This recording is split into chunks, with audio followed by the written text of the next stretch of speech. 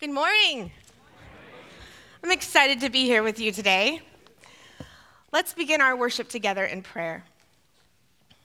God, as we dive into your scriptures, as we dive into your word, may our hearts be moved by your teachings, so that the things that are important to you become important to us. Amen. This is a big weekend for a lot of families in our church, because this is the first weekend of summer, meaning there is no more homework. And I guarantee you there are more parents doing a victory dance over this than there are kids. There's also people celebrating graduations. High school graduations happened this week. We celebrate with you today. What an accomplishment. You should be proud. It's also a big Sunday because it is Move Up Sunday for our kiddos, which means they are moving from one classroom up to another one with new teachers, a new classroom, a new way of doing things, which is a big deal for our kids because change can be exciting, but it isn't always easy, is it? It takes some getting used to. We find this in Jesus' ministry as well. We see Jesus sit down and teach his audience about a new way of living, a different way of living, a life-altering way of living. And I'm sure it was a lot to take in. I am referring to Jesus' Sermon on the Mount. You find it in Matthew chapter 5, 6, and 7. If you were to go to Israel today, this would be the view you would have from the traditional site where they say Jesus preached the Sermon on the Mount. If you are lucky enough to go on the tour with the church next year, this is one of your stops. You're overlooking the north shore of the Sea of Galilee. And one could argue that Jesus' Sermon on the Mount, his collection of teachings, is probably his most famous. In fact, some people walk around quoting it, and they have no idea they're doing it. For instance, I remember having a job at a retail store in college, and they had a tendency to give us this pep talk before the doors opened to the customers. And I remember the store manager saying, "Now remember, go the extra mile with your customer today." Do you know where that comes from? That comes from the Sermon on the Mount. When Jesus spoke about a common event that occurred where Roman soldiers would ask a civilian to help carry the heavy equipment for about a mile, and then after a mile, they were free to go. And Jesus tells his audience, don't just go 1 mile, go 2 miles to show your servant's heart. Or what about this one? Have you ever heard someone speak so highly of another person that they call them the salt of the earth? Oh, she's just the salt of the earth, isn't she? That comes from the Sermon on the Mount, when Jesus calls us the salt of the earth, the light of the world. In fact, there are so many famous teachings in this sermon. There's the Lord's Prayer, which you have proven, many of you have memorized. There is the discussion of loving your enemies and not just your neighbors. There's even the golden rule in the Sermon on the Mount. Everybody knows the golden rule, right? Which is, do unto others as you would have them do unto you. Now, I shouldn't say everybody. Case in point. A few years ago, my husband and I and my 4 kids, after church, we went to lunch with my parents. And my dad asked my younger daughter, she was about 5 at the time, "What did you learn in Sunday school today?" She said, "Oh, I learned all about the golden rule." He said, "Well, that's great, honey. What's the golden rule?" And she thought for a minute and she said, "Do it to them before they do it to you." True story. That's what she said. Don't worry, though. We keep bringing her back to Sunday school. She's going to be okay. She's going to be okay. She'll figure it out. Jesus closes his sermon with another famous story, a story that's popular in Sunday school because we love the visual the kids get. Jesus closes his sermon by talking about the wise man who builds his house upon the rock versus the foolish man who builds his house in the sand. Jesus says the storm will come to both houses, but when the winds blow and the storm comes, the house upon the rock will stay strong. And Jesus compares his listeners, those who listen to his teachings of the Sermon on the Mount, and live it out like the wise man who builds his house on the rock.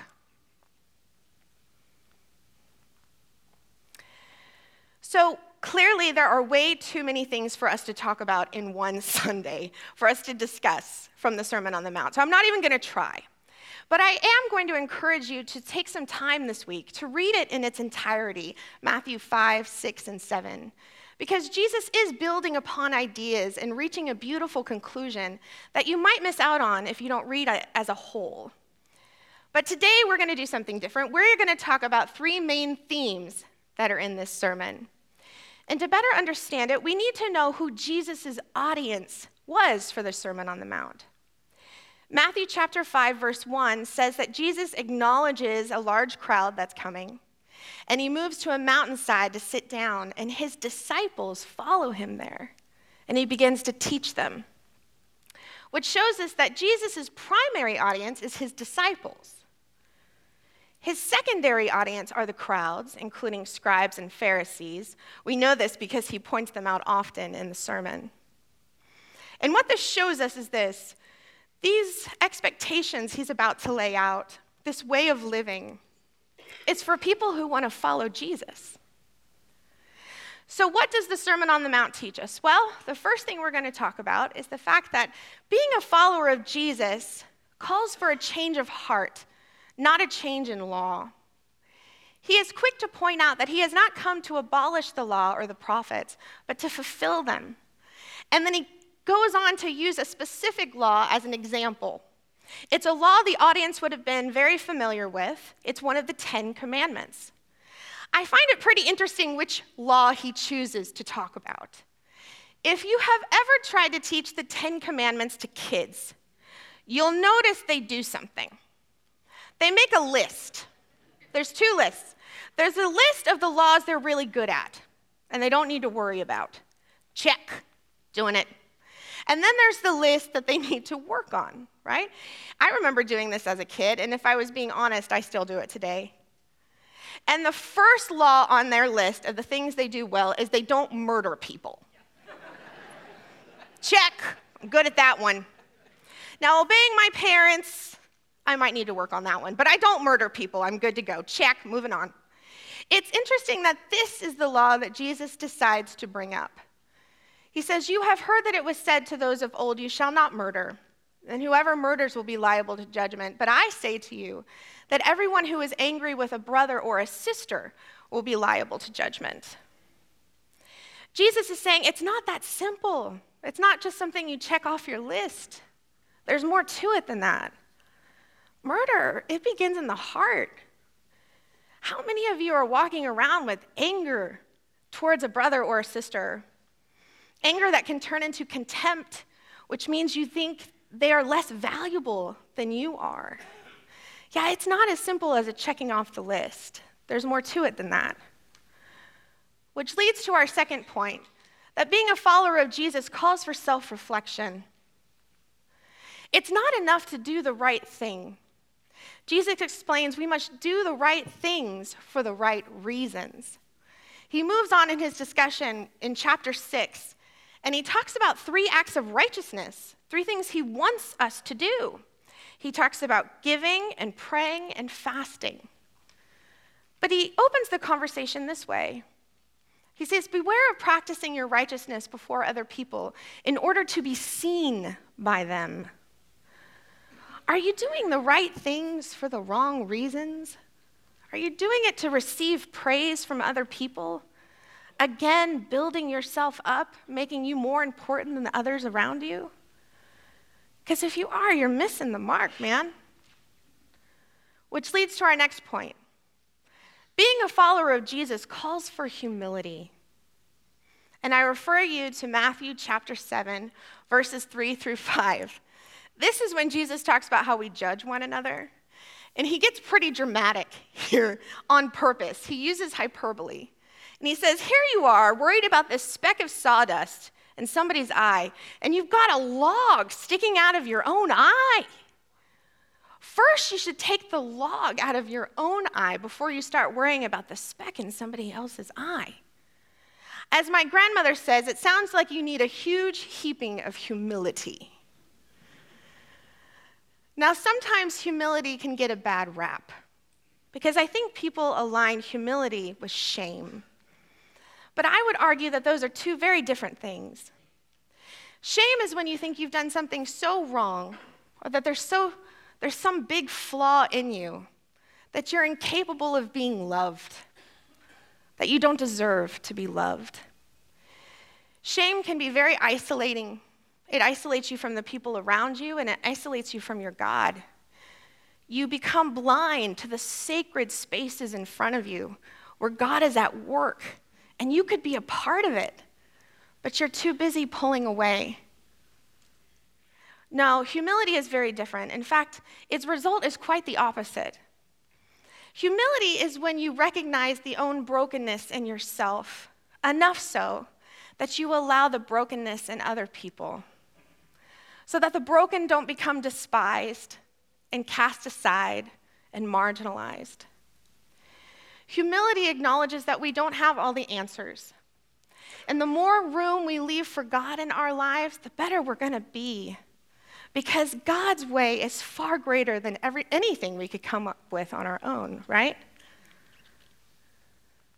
I had a friend call me from out of the blue. I hadn't talked to her in 5 or 6 years. She's a social worker who works here locally in Citrus Heights.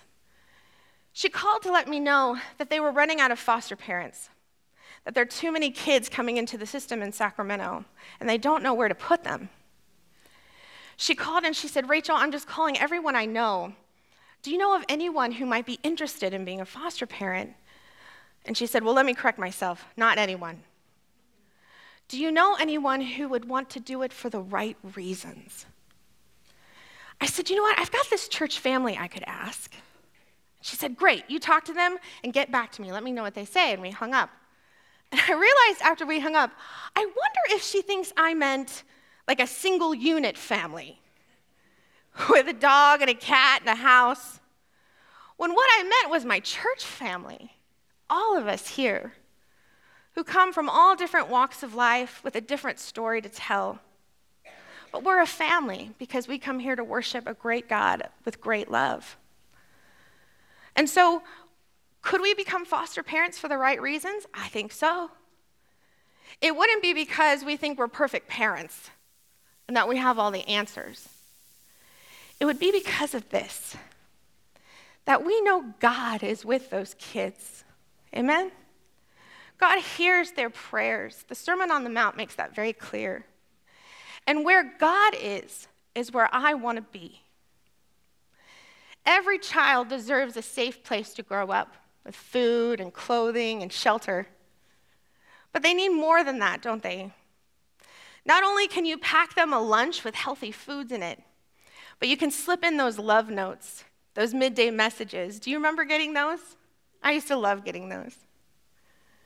And they need those midday messages to know that they are treasured and worthy of love, that there is hope for their future, because there is no situation that God can't reach in and alter and heal. Amen? Our church family lives out the Sermon on the Mount all the time. I see it all the time. And it's not in flashy displays for everyone to see. It's in quiet obediences that Jesus speaks of. One of my most favorite stories now, a recent example of this, has to do with our youth group. My oldest son just finished his first year in high school. So he was old enough to go on the mission trip to Mexico with the youth group over spring break. He was so excited to go. And I was excited for him because I knew that God was going to do great things that week and he would get to be a part of it. And after the week was over and all the families are waiting in the parking lot for the school, the bus to come up, they open the doors and out they come all in one piece still. We give him a big hug. We're so excited to see him. But we quickly notice that he's carrying something with him. And it's a rather large size and awkward, and he's not as much carrying it as he's draping his arm over it like it's his friend. And I say, "What you got there, kid?" He said, "Oh, this is my mistake. I brought it home. I want to hang it up on my wall in my room." I said, "What?" Which I'm used to saying. you're going to have to keep saying more things here. I don't understand. He said, yeah, part of my job in Mexico was to work on the flooring in this room. There he is working over there with Scott Battenfield, helping out. And he told me part of my job was to measure the floor and to cut it out. And well, I measured wrong. And I cut it wrong. And this is the piece that we couldn't use. And I brought it home. It's my mistake. And I want to hang it up on my wall in my room. Upon closer inspection, I started to understand why he treasured it so much. He was kind enough to let me borrow it this morning, so I have it here.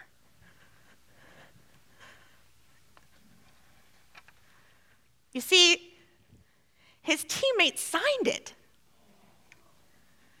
And the leaders of our church who went down with him, even Pastor Javier, the pastor down in Mexico, he signed this piece of flooring. And the messages say things like this. They say, not all mistakes are bad. Mistakes are how we learn.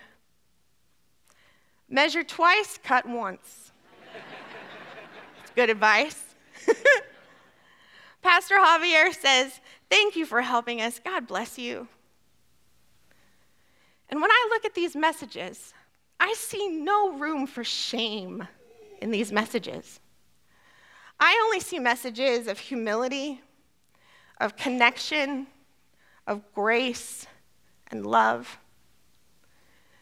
And in a world where our youth are told to collect as many trophies as they can, because it's competitive out there, do you know how much pressure our kids are under to have a good resume, a good application to get into college?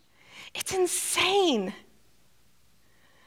And in a world like this, they need the voice of the church to remind them that your trophies are well and good, and we praise you in your victories, but you've got to leave room on your walls for your mistakes too. Amen?